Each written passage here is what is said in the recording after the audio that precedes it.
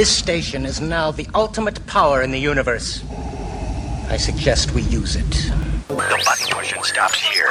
Plug the radio in. Yeah, 'cause I can't get past the evidence. I can't get past the proof. I can't get past the evidence.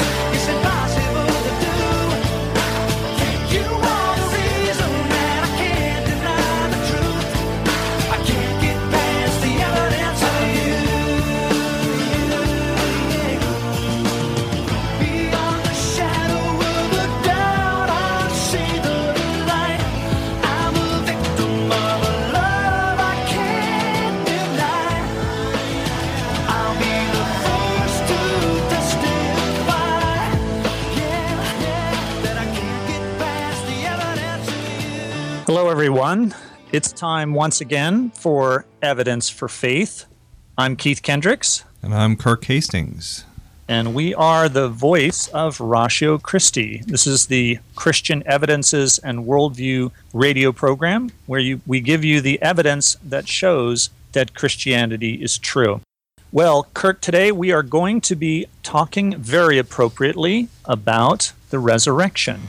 I've been looking at the newspaper the past couple of days, and I find it interesting the way they usually run articles about Easter celebrations in the area and about how everybody's going to church and everything, and they always preface their news articles with, Christians believe, that Jesus died on Friday and he was resurrected on Sunday and everything. And every time I read that, I think, it sounds to me like when they put it that way, they're trying to make Christianity sound like any other religion. It's like, well, this is something that some people believe, and some people believe something else.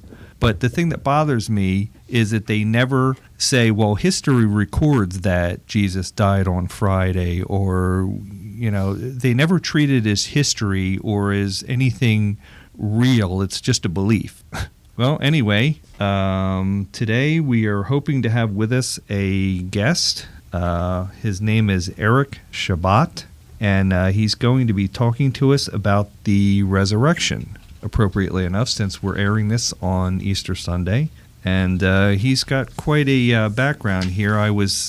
Keith sent me a little bio of him here, and he's quite a scholar in the Bible. He's been educated at Southern Evangelical Seminary. It says here he's a membership of the Evangelical Philosophical Society. He's appeared on a number of radio shows with people like Alex McFarland, Ryan Dobson, Bob Burney, if any of you are familiar with those names.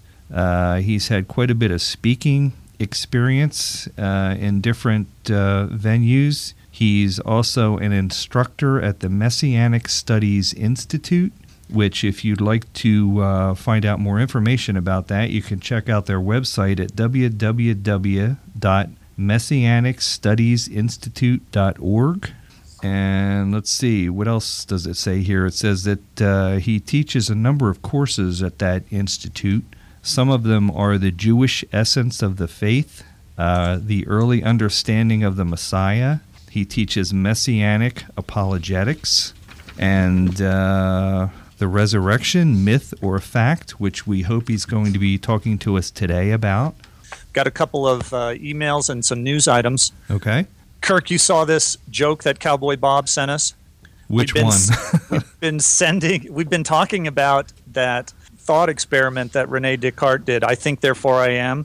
Okay, so right. Cowboy Bob sends this. Descartes was at a restaurant and the waiter asked him, "Would you like the soup?" Descartes took a moment and said, "I think not," and promptly disappeared. Think about that, listeners. Cowboy Bob, so we thank him for humor, since we were talking about Descartes' little thought experiment there a few weeks back. Of course, he's the one who said, "I think, therefore I am." Exactly. So if you get the joke, he said, "I think not," and he disappeared. Right. All right. Well, we got an interesting email from someone who apparently is a Christian.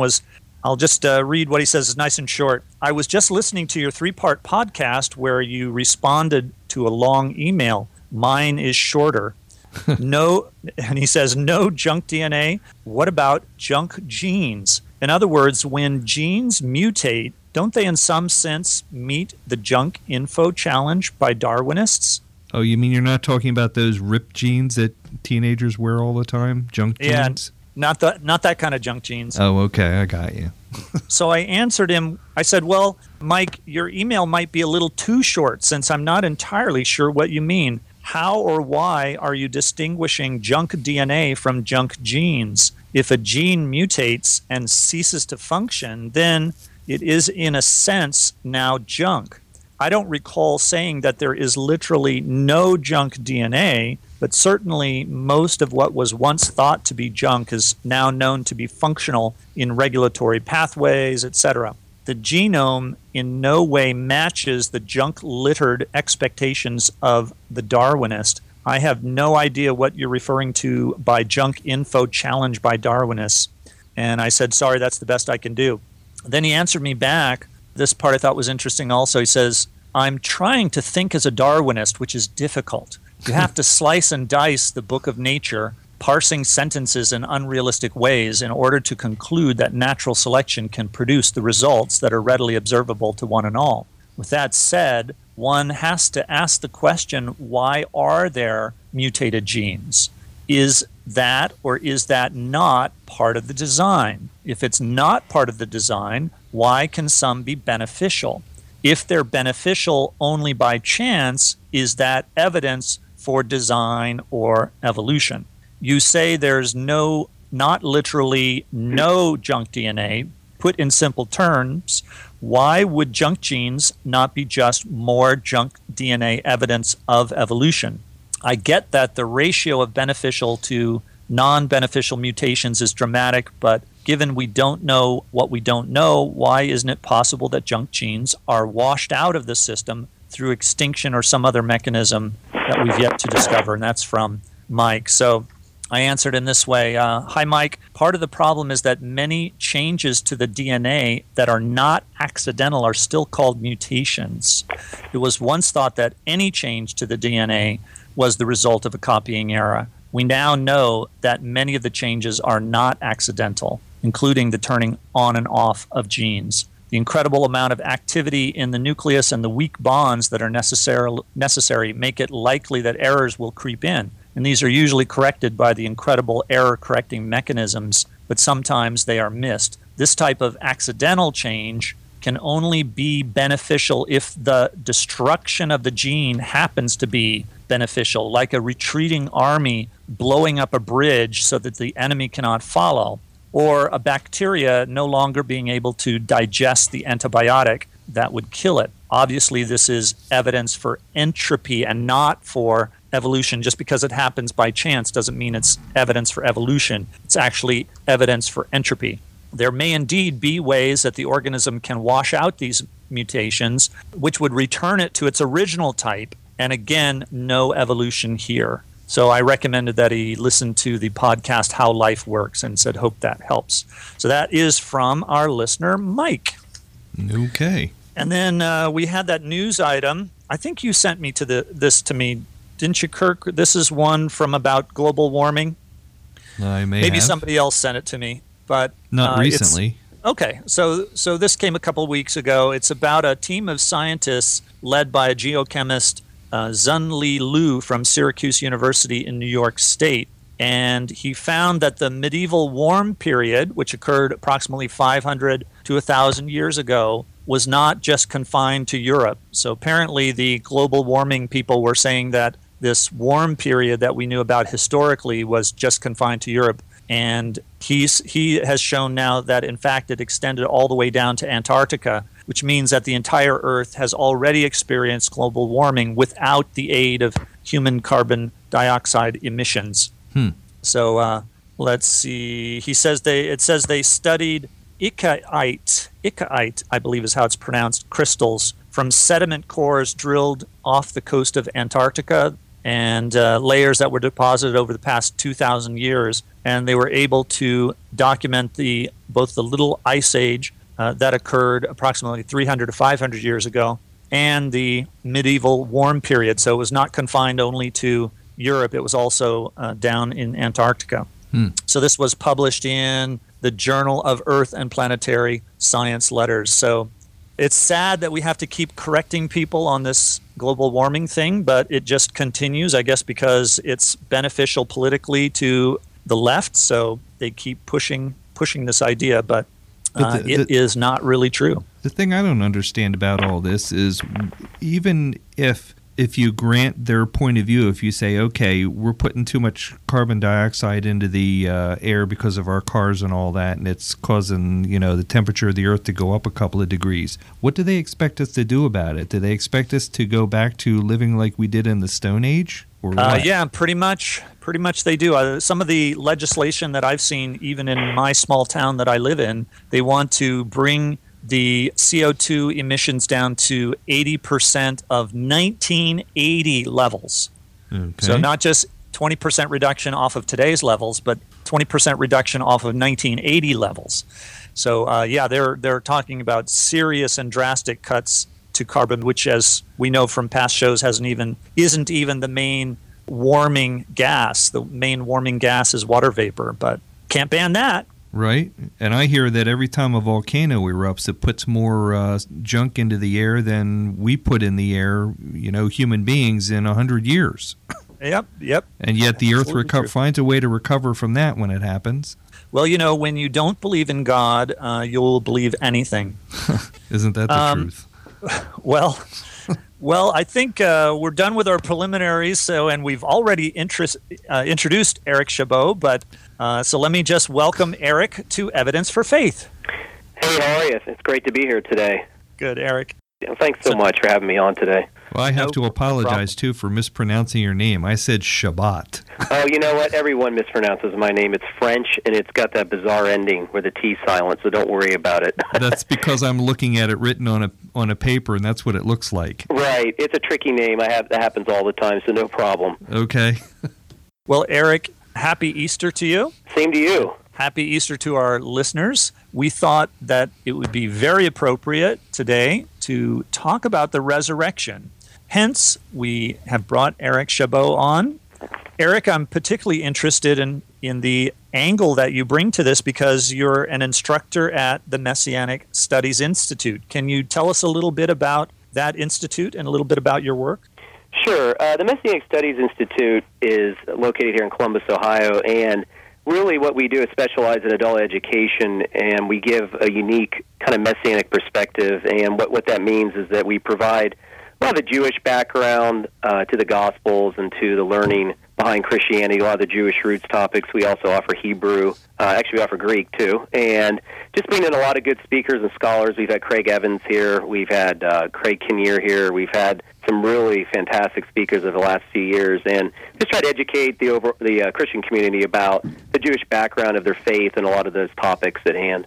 Now, I was at a Seder once, a Christian Messianic Seder. Mm-hmm. Do you do that kind of thing also? Yes, we do, and I personally do those myself. I just did one this morning in a church here locally, and I've done about 3 or 4 of them this week. So what you do is we go out to the churches and we just do Messiah and the Passover and explain how Jesus, of course, is the Passover lamb and how he fulfills the picture of redemption that God did with the Jewish people, bringing them out of the Exodus. So we do those quite frequently. It's a very, very relevant topic and very popular as well.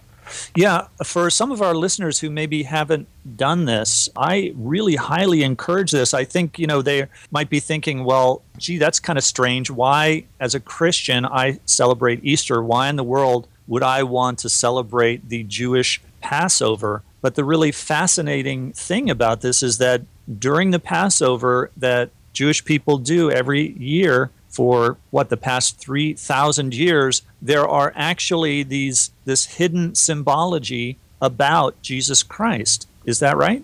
Absolutely, because if you really look at the history of the Passover, it's a story of God redeeming the Jewish people out of Egypt. And, of course, we talk about the blood of the Lamb, how he instructed them to put the blood on the doorway or else the angel of death would come and, of course, bring that judgment. And really it's a picture of what, our Lord would do eventually, how he'd be the suffering servant, come into the world to make atonement for the sins of humanity, and how we have to trust in the Passover lamb today, of course, that being Jesus, so God will pass over our sins.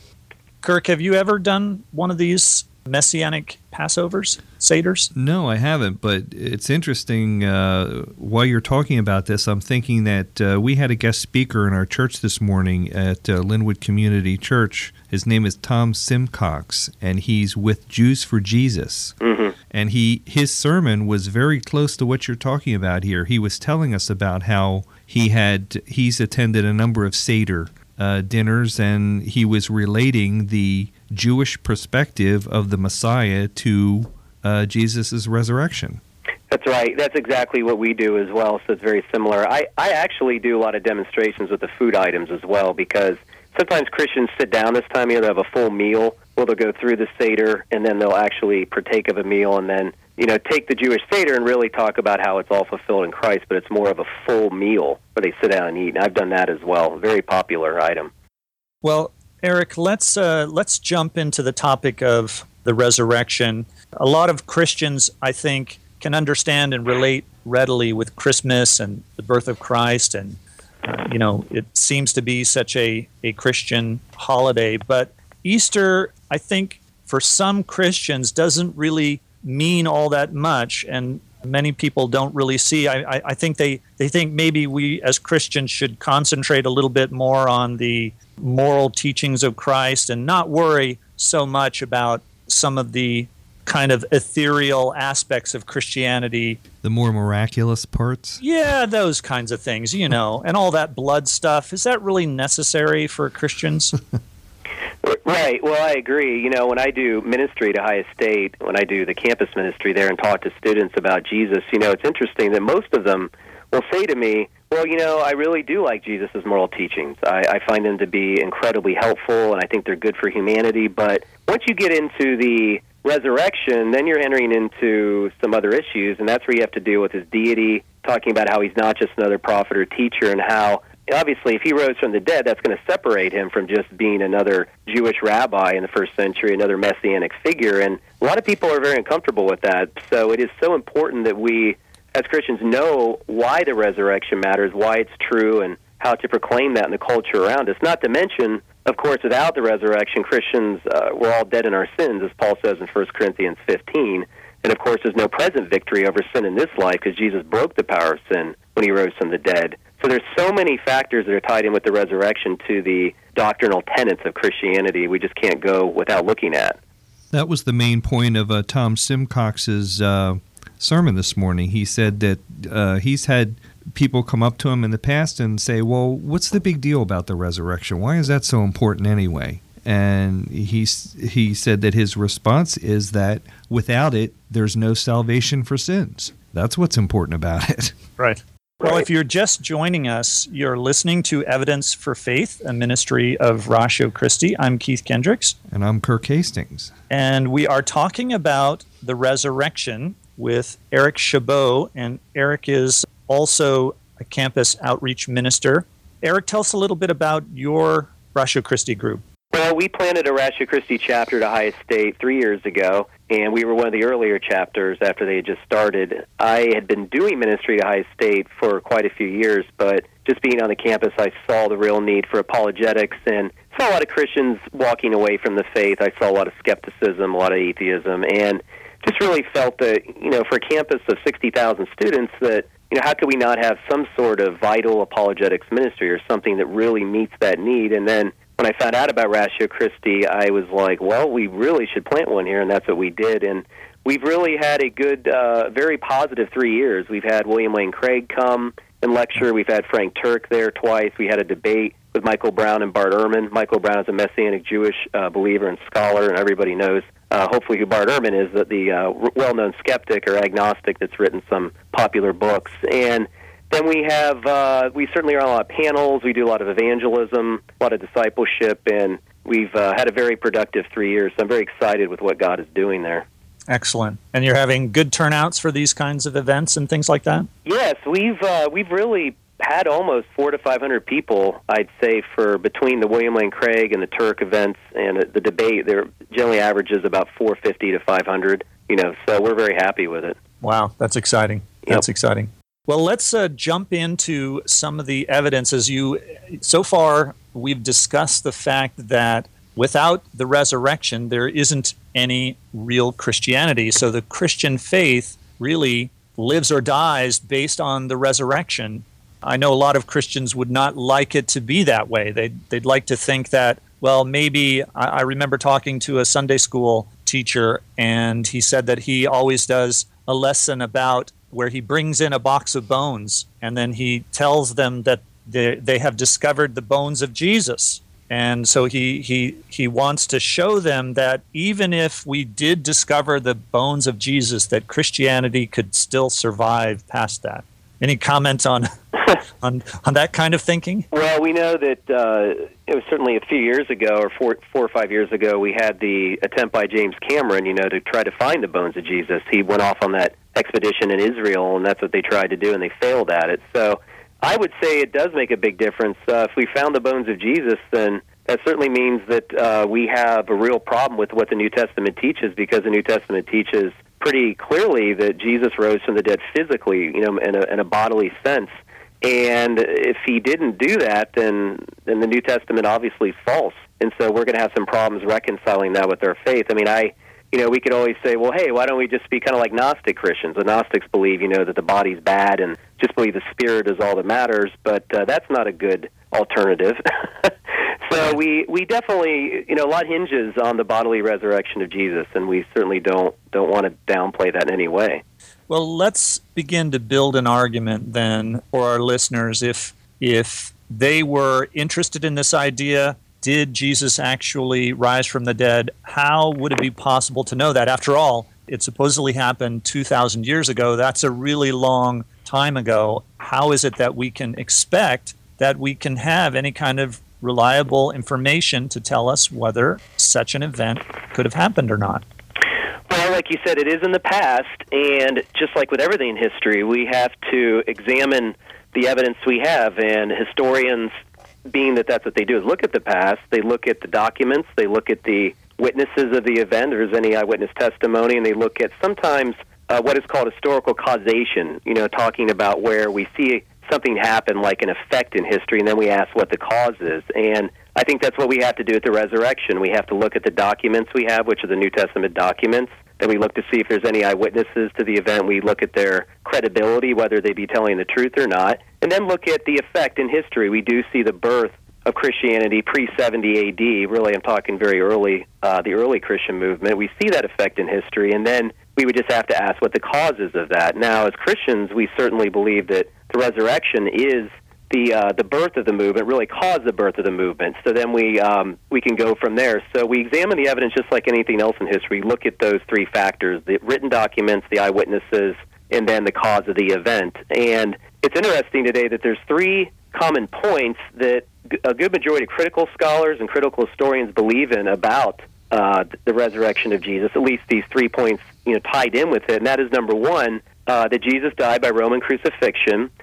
Secondly, after his death, his disciples at least believed that they saw Jesus appear to them. And then thirdly, that Paul, who wrote the majority of the New Testament, of course, had an experience that he saw the resurrected Christ. Those are what we call three common facts, or what we sometimes, Mike Lacona, a New Testament historian, calls the historical bedrock. And then what we can do is kind of build our case from there and see what accounts really for number two and number three, what caused those experiences or the appearances to the disciples. And then we can go through an hypothesis and work our way to see the resurrection explains all the facts at hand. Well, let me, I guess I'm thinking now about some of the questions that skeptics have asked us on the show and things that have come up in debate with atheists. So let me ask you to back up a little bit, and let's first get rid of one of the objections that you'll hear right at the beginning sometimes, and that is that Jesus isn't even really a historical figure. Do you want to address that Right. issue? Is Jesus, is he a historical figure, or was he just a myth, an invented myth? Well, sadly, I think with the Internet, we still have some people living in the world that Jesus didn't exist, and I obviously think that that's incredibly problematic, and I think that we're going to be hearing a lot about a new book that just came out by agnostic Bart Ehrman, and he, of course, is arguing that Jesus definitely existed, and he thinks that it's silly to even say that Jesus didn't exist. And he, as we know, he doesn't believe Jesus rose from the dead, but at least he believes, of course, that he existed and he was crucified. He agrees with these 3 points that I just mentioned about Jesus' death by crucifixion, the other 2 points.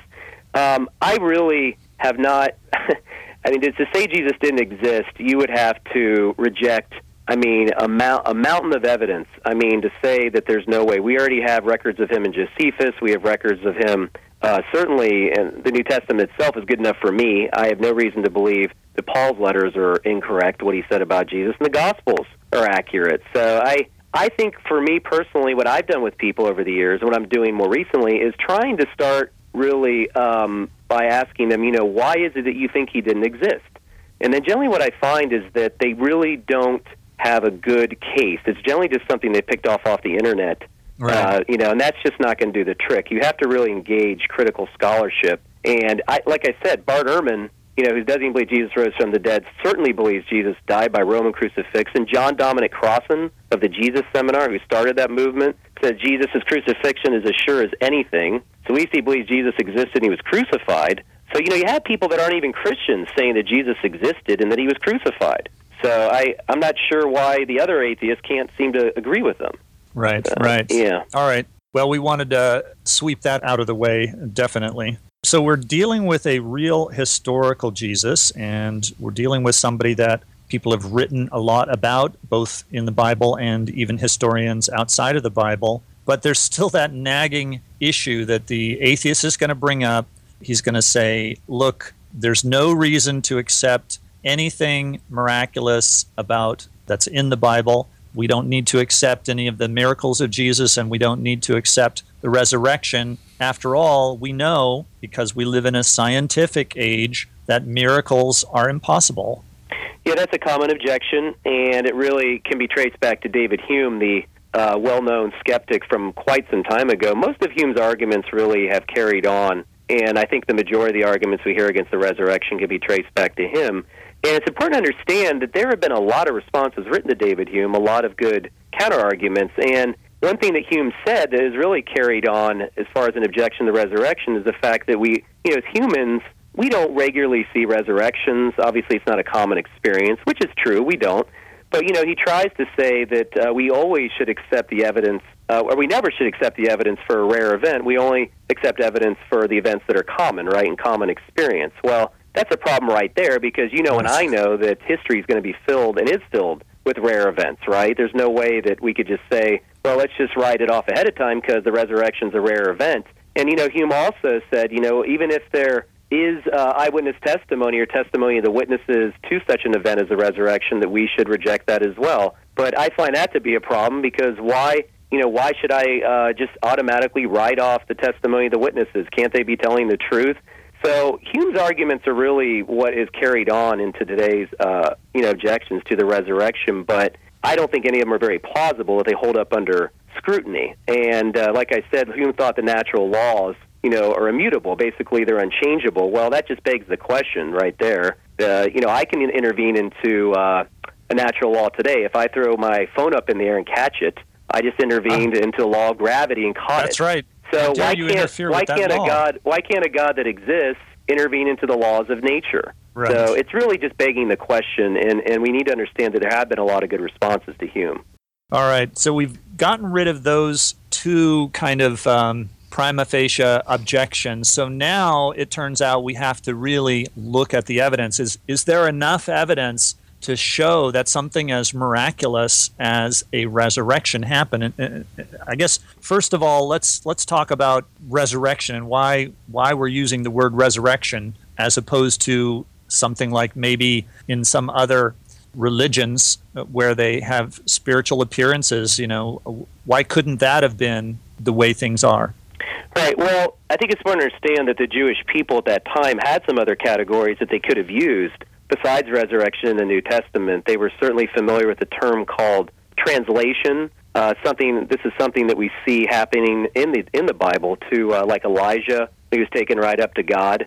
We read about these kinds of events, these translations, and the Jews had a category for that, so they were familiar with that, and they didn't use it. They could have used it, just said, well, Jesus was taken up to God, like Elijah, he was translated into heaven, but they didn't use that category, and they didn't use really, anything that they were familiar with besides translation, which I'd say translation is the most common category. They rejected anything except other than resurrection. And, at that time, there's no evidence that said that they were expecting any kind of resurrection in the middle of history. It was supposed to happen at the end of history, where all of Israel is resurrected. There's a corporate resurrection. So it's very interesting that they were so emphatic about, using that word resurrection to describe what happened to Jesus. And, so I think that's very relevant. And N.T. Wright's work, he wrote a book called The Resurrection of the Son of God, and he shows that, in that time period of Second Temple Judaism, that word resurrection always meant a bodily, physical resurrection. And so I think that lends credence to the fact that that's certainly what happened, that they did see a physical resurrection with Jesus, a material resurrection. And it does seem also from the Gospels that not only were the apostles, the disciples were hiding in fear, but some of them even went back to their old jobs. Some of them were back fishing. Doesn't seem like this is kind of a setup where they're planning on how they can advance a new religion. Well, that's right. They certainly were not, from everything we see in the Gospels, they were definitely not expecting a resurrected Messiah, let alone a dying Messiah, was a problem for them. Being Jews, they had a very difficult time with Jesus' crucifixion, and so I think that's one of the reasons that they had kind of gone back to their own, their old jobs and said, well, forget it, Jesus is not fulfilling the role of the Davidic king. He's not setting up the dynasty. He's not restoring Israel the way we want, and he died. Well, obviously, the resurrection is what, kind of turned that around and got them to see, that he's been vindicated now, and he is certainly the Son of God, as Paul says in Romans chapter 1 there. And that was the thing that kicked in their excitement and obviously caused them to go out and preach the gospel. I don't think Christianity could have really carried on if Jesus had not been resurrected, because everything we know about these messianic revolts at that time, there were some messianic revolts by other people where they tried to take over Rome, lead Israel to the glory days, but they were stomped out pretty quickly. And then the Jewish people go find someone else to follow. Well, these carried on a few more, but then finally, here comes Jesus. Of course, he's crucified, and they say, well, he must have been a failure like these other guys, but yet This one carries on and goes on for 2,000 years, much, much later, and also the rabbis have noticed that as well. They said, what is it about the Messianic movement that Jesus started that has carried on? The other movements we've had in our history of our people have failed and really kind of died out very quickly. So that's very interesting. So their attitude would have been that the fact that Jesus was killed, and especially in the way he was killed, being crucified, being hung on a tree, which had a curse associated with it from the Old Testament, they would have assumed that this was essentially a sign that God had rejected this Messiah, just as the Muslims today don't believe that any good prophet, if you are a good person, God is not going to punish you in such a way. And so since they hold that Jesus was a prophet, they claim that he wasn't crucified. So this is the kind of reaction you're saying that the disciples would have had, that God has rejected this man. Right. Well, from what we can see in the evidence in the Gospels and in Paul's letter in 1 Corinthians, of course, we read a crucified Messiah was a stumbling block. And it's important to understand how horrendous Roman crucifixion was. I mean, it was for criminals, right, or slaves, right, or anybody that really caused a threat to Roman order or authority. And, of course, here's, Jesus on this Roman, on this stake, this execution stake, and that was obviously a very difficult thing. It's an obstacle for the Jewish people. Now, there is some literature in Judaism before Jesus came that, there is a case for a figure making atonement, like in some of the extra biblical literature, but nothing really that says that that's really what the Messiah, the actual the Messiah is going to do. Even Isaiah 53 is there. They didn't really understand it till after Jesus died, obviously, that passage had relevance to him. So it was a huge stumbling block for them to accept a crucified Messiah, and of course we see in history today, in Judaism, they still say the same thing. They will not accept Jesus as a Messiah because he died. I've talked to Jews about it to this day, and they won't accept him because he died. So very similar to what the Muslims say. Right. Not much has changed, really, since the first century. Interesting. Well, if you're just joining us, you're listening to Evidence for Faith, a ministry of Ratio Christi. I'm Keith Kendricks. And I'm Kirk Hastings. And we are talking about the resurrection with Eric Chabot. Eric is a director of Ratio Christi. I'm sorry, Eric, what campus are you located at? We're at The Ohio State University. Go Bucks. Hi. All right. And we're talking about the resurrection. So, Eric, with that as the scenario, then that as the backdrop, isn't it possible that the disciples were so despondent and so upset by all the proceedings that they could have imagined that they saw Jesus as risen from the dead? Well, I don't think so. It is interesting that even skeptics will agree that the disciples had experiences. I mentioned Bart Ehrman earlier. He makes this comment. He says, we can say with complete certainty that some of his disciples at some later time insisted that he soon appeared to them, convincing them that he'd been raised from the dead. So you have skeptics even saying that the disciples experienced something, but what you're asking is really, could it have been like some sort of mind trick or some sort of hallucination? And I think that has a lot of problems because really the hallucination hypothesis doesn't meet the resurrection, what happened, doesn't meet the criteria for what is called a hallucination, because there's three things you have to have. You have to have an expectation, that being they would have had expected Jesus to rise from the dead, which they weren't expecting, as you can see throughout the Gospels. That's the least thing they were expecting from what we can see. Secondly, there's an issue of emotional excitement. I don't see them really being emotionally excited about Jesus rising from the dead before he rose, right? They're obviously very despondent.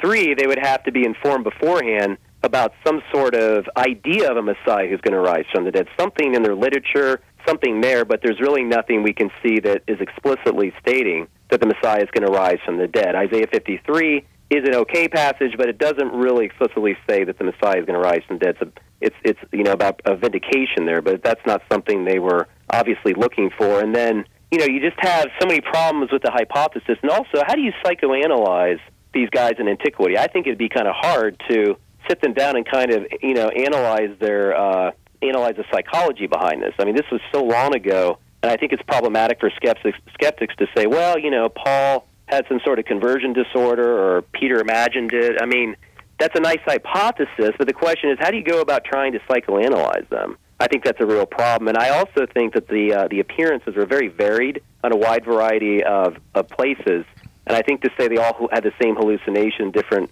periods would be problematic as well. They're all very varied as far as where Jesus appeared to them. And isn't it also true that if these guys did have hallucinations about this, all their enemies had to do was open up Jesus' tomb and bring his body out and say, look, here it is, you're wrong. That's but they right. couldn't do that. Right. Well, that's exactly right. The hallucination hypothesis doesn't explain the empty tomb, and that's something you would definitely have to account for as well. Right. So if you look at the facts, it doesn't seem to go along with the hallucination account. So I think the skeptic then will turn to the automatic response. Well, then it wasn't hallucinations. They were actually inventing this. They were actually trying to deceive people, trying to create their own religion, like many of the mystery religions that they were familiar with from Roman soldiers and others. Mm-hmm. So they were deliberately trying to fool people into this belief in the resurrection. Right. I think that has some problems as well, because from what we know about the mystery religions, those are after 70 AD. They would have post-date early Christianity. So if anything, the mystery religions would probably borrow from the Christian story. It wouldn't be the other way around. And then secondly, to say the Jews, that were raised on the Torah, learning about bearing false witness, learning about the value of the testimony of 2 or 3 witnesses that it lays out in Deuteronomy and the Torah, they always had to have credible witnesses that have to tell the truth. I just have a hard time believing that these Jews would come together and make up a new religion. I mean, for what benefit would that, be for, from what I can see, especially Paul? From everything we know about Paul as his education background and his Pharisaical background, I have a really hard time believing that Paul would join some sort of, fake movement that had been started, made up. I mean, Paul was a very, very wise rabbi at that time. I mean, he knew the Old Testament inside and out. He was trained, and it's just so far-fetched to say that they would make it up, and I don't see any motive behind it as well. Just look at all the terrific benefits they got out of creating this new religion. Peter got crucified upside down. Paul got beheaded. Go through the list of all the disciples and the way that they were killed. They certainly got a lot of benefit out of that, didn't they? Right. Well, we really seem to see the early persecution start in Acts, and we, that's the earliest testimony we have, and I I don't see really any case there of why they would make that up. And we see, very on they had to, it was either life or death early on. Well, then now we get to a position where the hallucination theory doesn't seem to work, because if the Gospels are telling the truth about the mental condition of the disciples, it doesn't seem like that they were inclined to this kind of thing. And then if they weren't faking it, and there's another example of one of the evidences against the idea of faking it, is that they did put in things like that they went back to work, that they were afraid of being arrested themselves. And if you're making up a religion, that's one of the things you don't put in there, is how I looked like a coward. You say, no. Remember me? I was the one who always believed that Jesus would rise from the dead. I never said anything wrong. Yeah, and Peter certainly wouldn't have let the story about him denying Christ 3 times get in there. Exactly.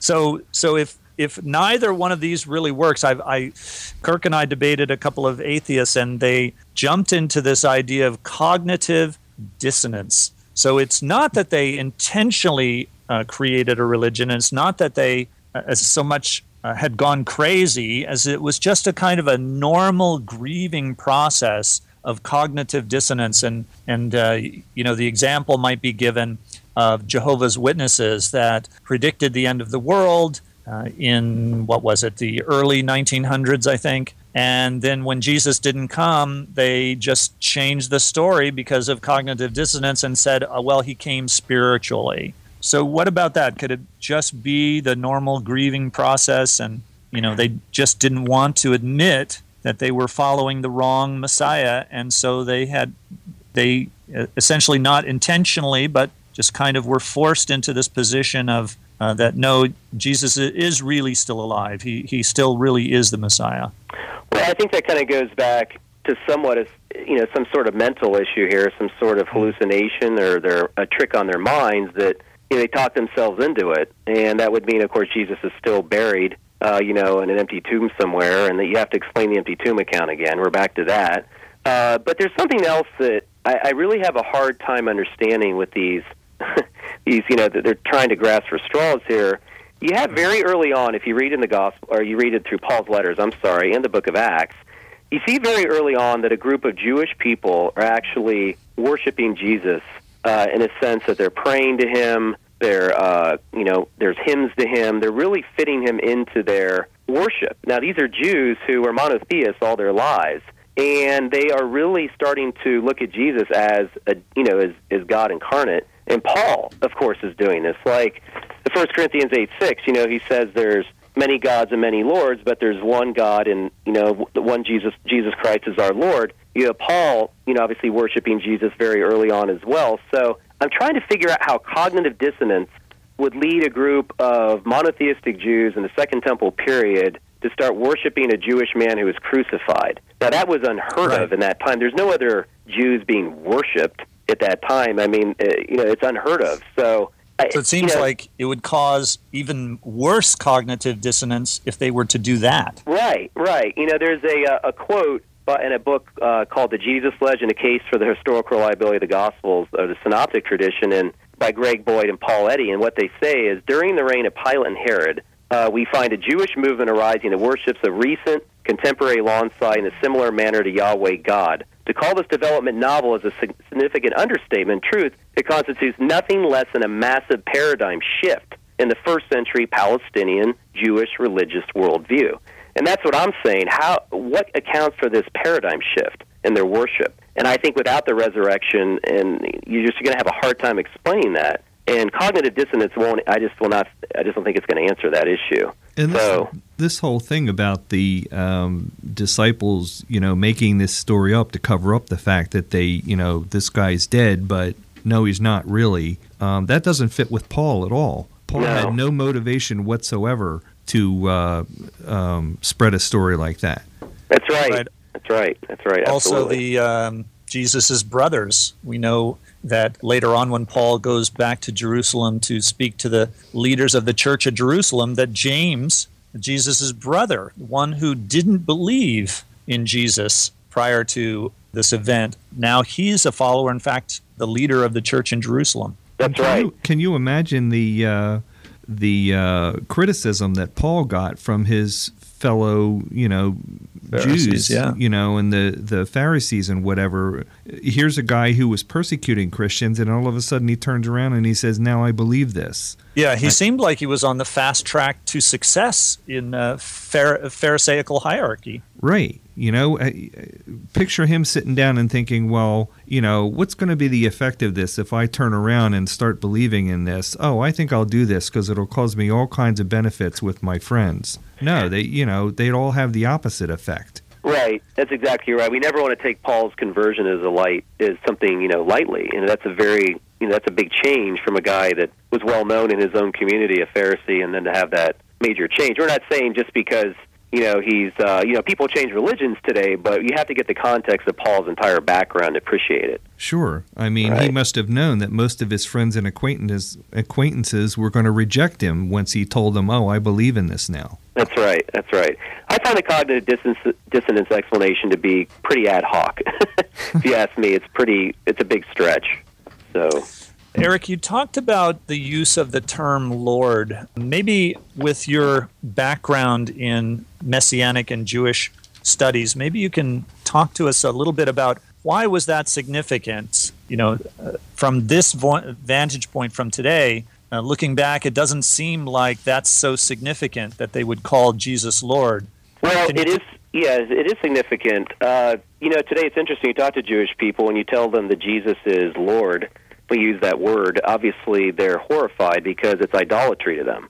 They view that as anything saying a man's a deity, let alone Jesus, is still idolatry in Judaism, and that was very similar to that time period of Paul. I mean, to use the word Lord that they knew in Hebrew was Adonai, to call God Lord was Adonai in Hebrew, to, put that title on Jesus, and, of course, it was written in Greek, the New Testament, was something that was not common at that time. It's a huge transformation of their understanding of Christ. And when Paul uses that word, here's a monotheistic Jewish man who's worshipped one God all his life, and now he's calling Jesus Lord. 1 Corinthians 8, verses 5, 6 there, that is something that is a massive paradigm shift in his behavior. And if you read that passage, he's really re-quoting what's called the Shema, which is from Deuteronomy 6. It says, "Hear, O Israel, the Lord our God is one." But yet now he's fitting Jesus into that context. He's saying there's one God and one Lord, and his name is Jesus Christ. So that is just, there's some sort of explanation has to be given for the early worship that is, has happened there, some sort of explanation. So he wasn't just using the word Lord as like we would say, somebody is a kind of a master or, a kingly or, lordly. It's not that kind of Lord that he's talking about. Because when you think of the word Messiah, the Messiah doesn't necessarily mean that someone's divine. A Messiah was somebody, you could be a prophet, priest, or king, but not necessarily divine. Some people were anointed in the Old Testament, but they weren't divine, right?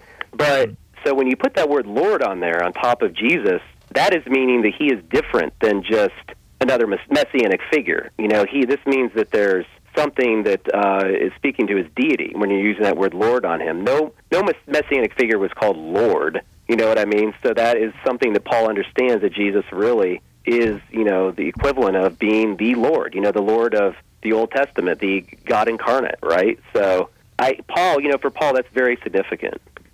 Now, you mentioned that when you've witnessed to Jewish people that they are just horrified with the idea that the Messiah could die. But we just recently on the show covered the Daniel 9 prophecy, and it seems, correct me if I'm wrong, I've been told that that is the only verse in the Old Testament that actually names the Messiah and uses the word Amashiach in it. And it does say that he would be cut off.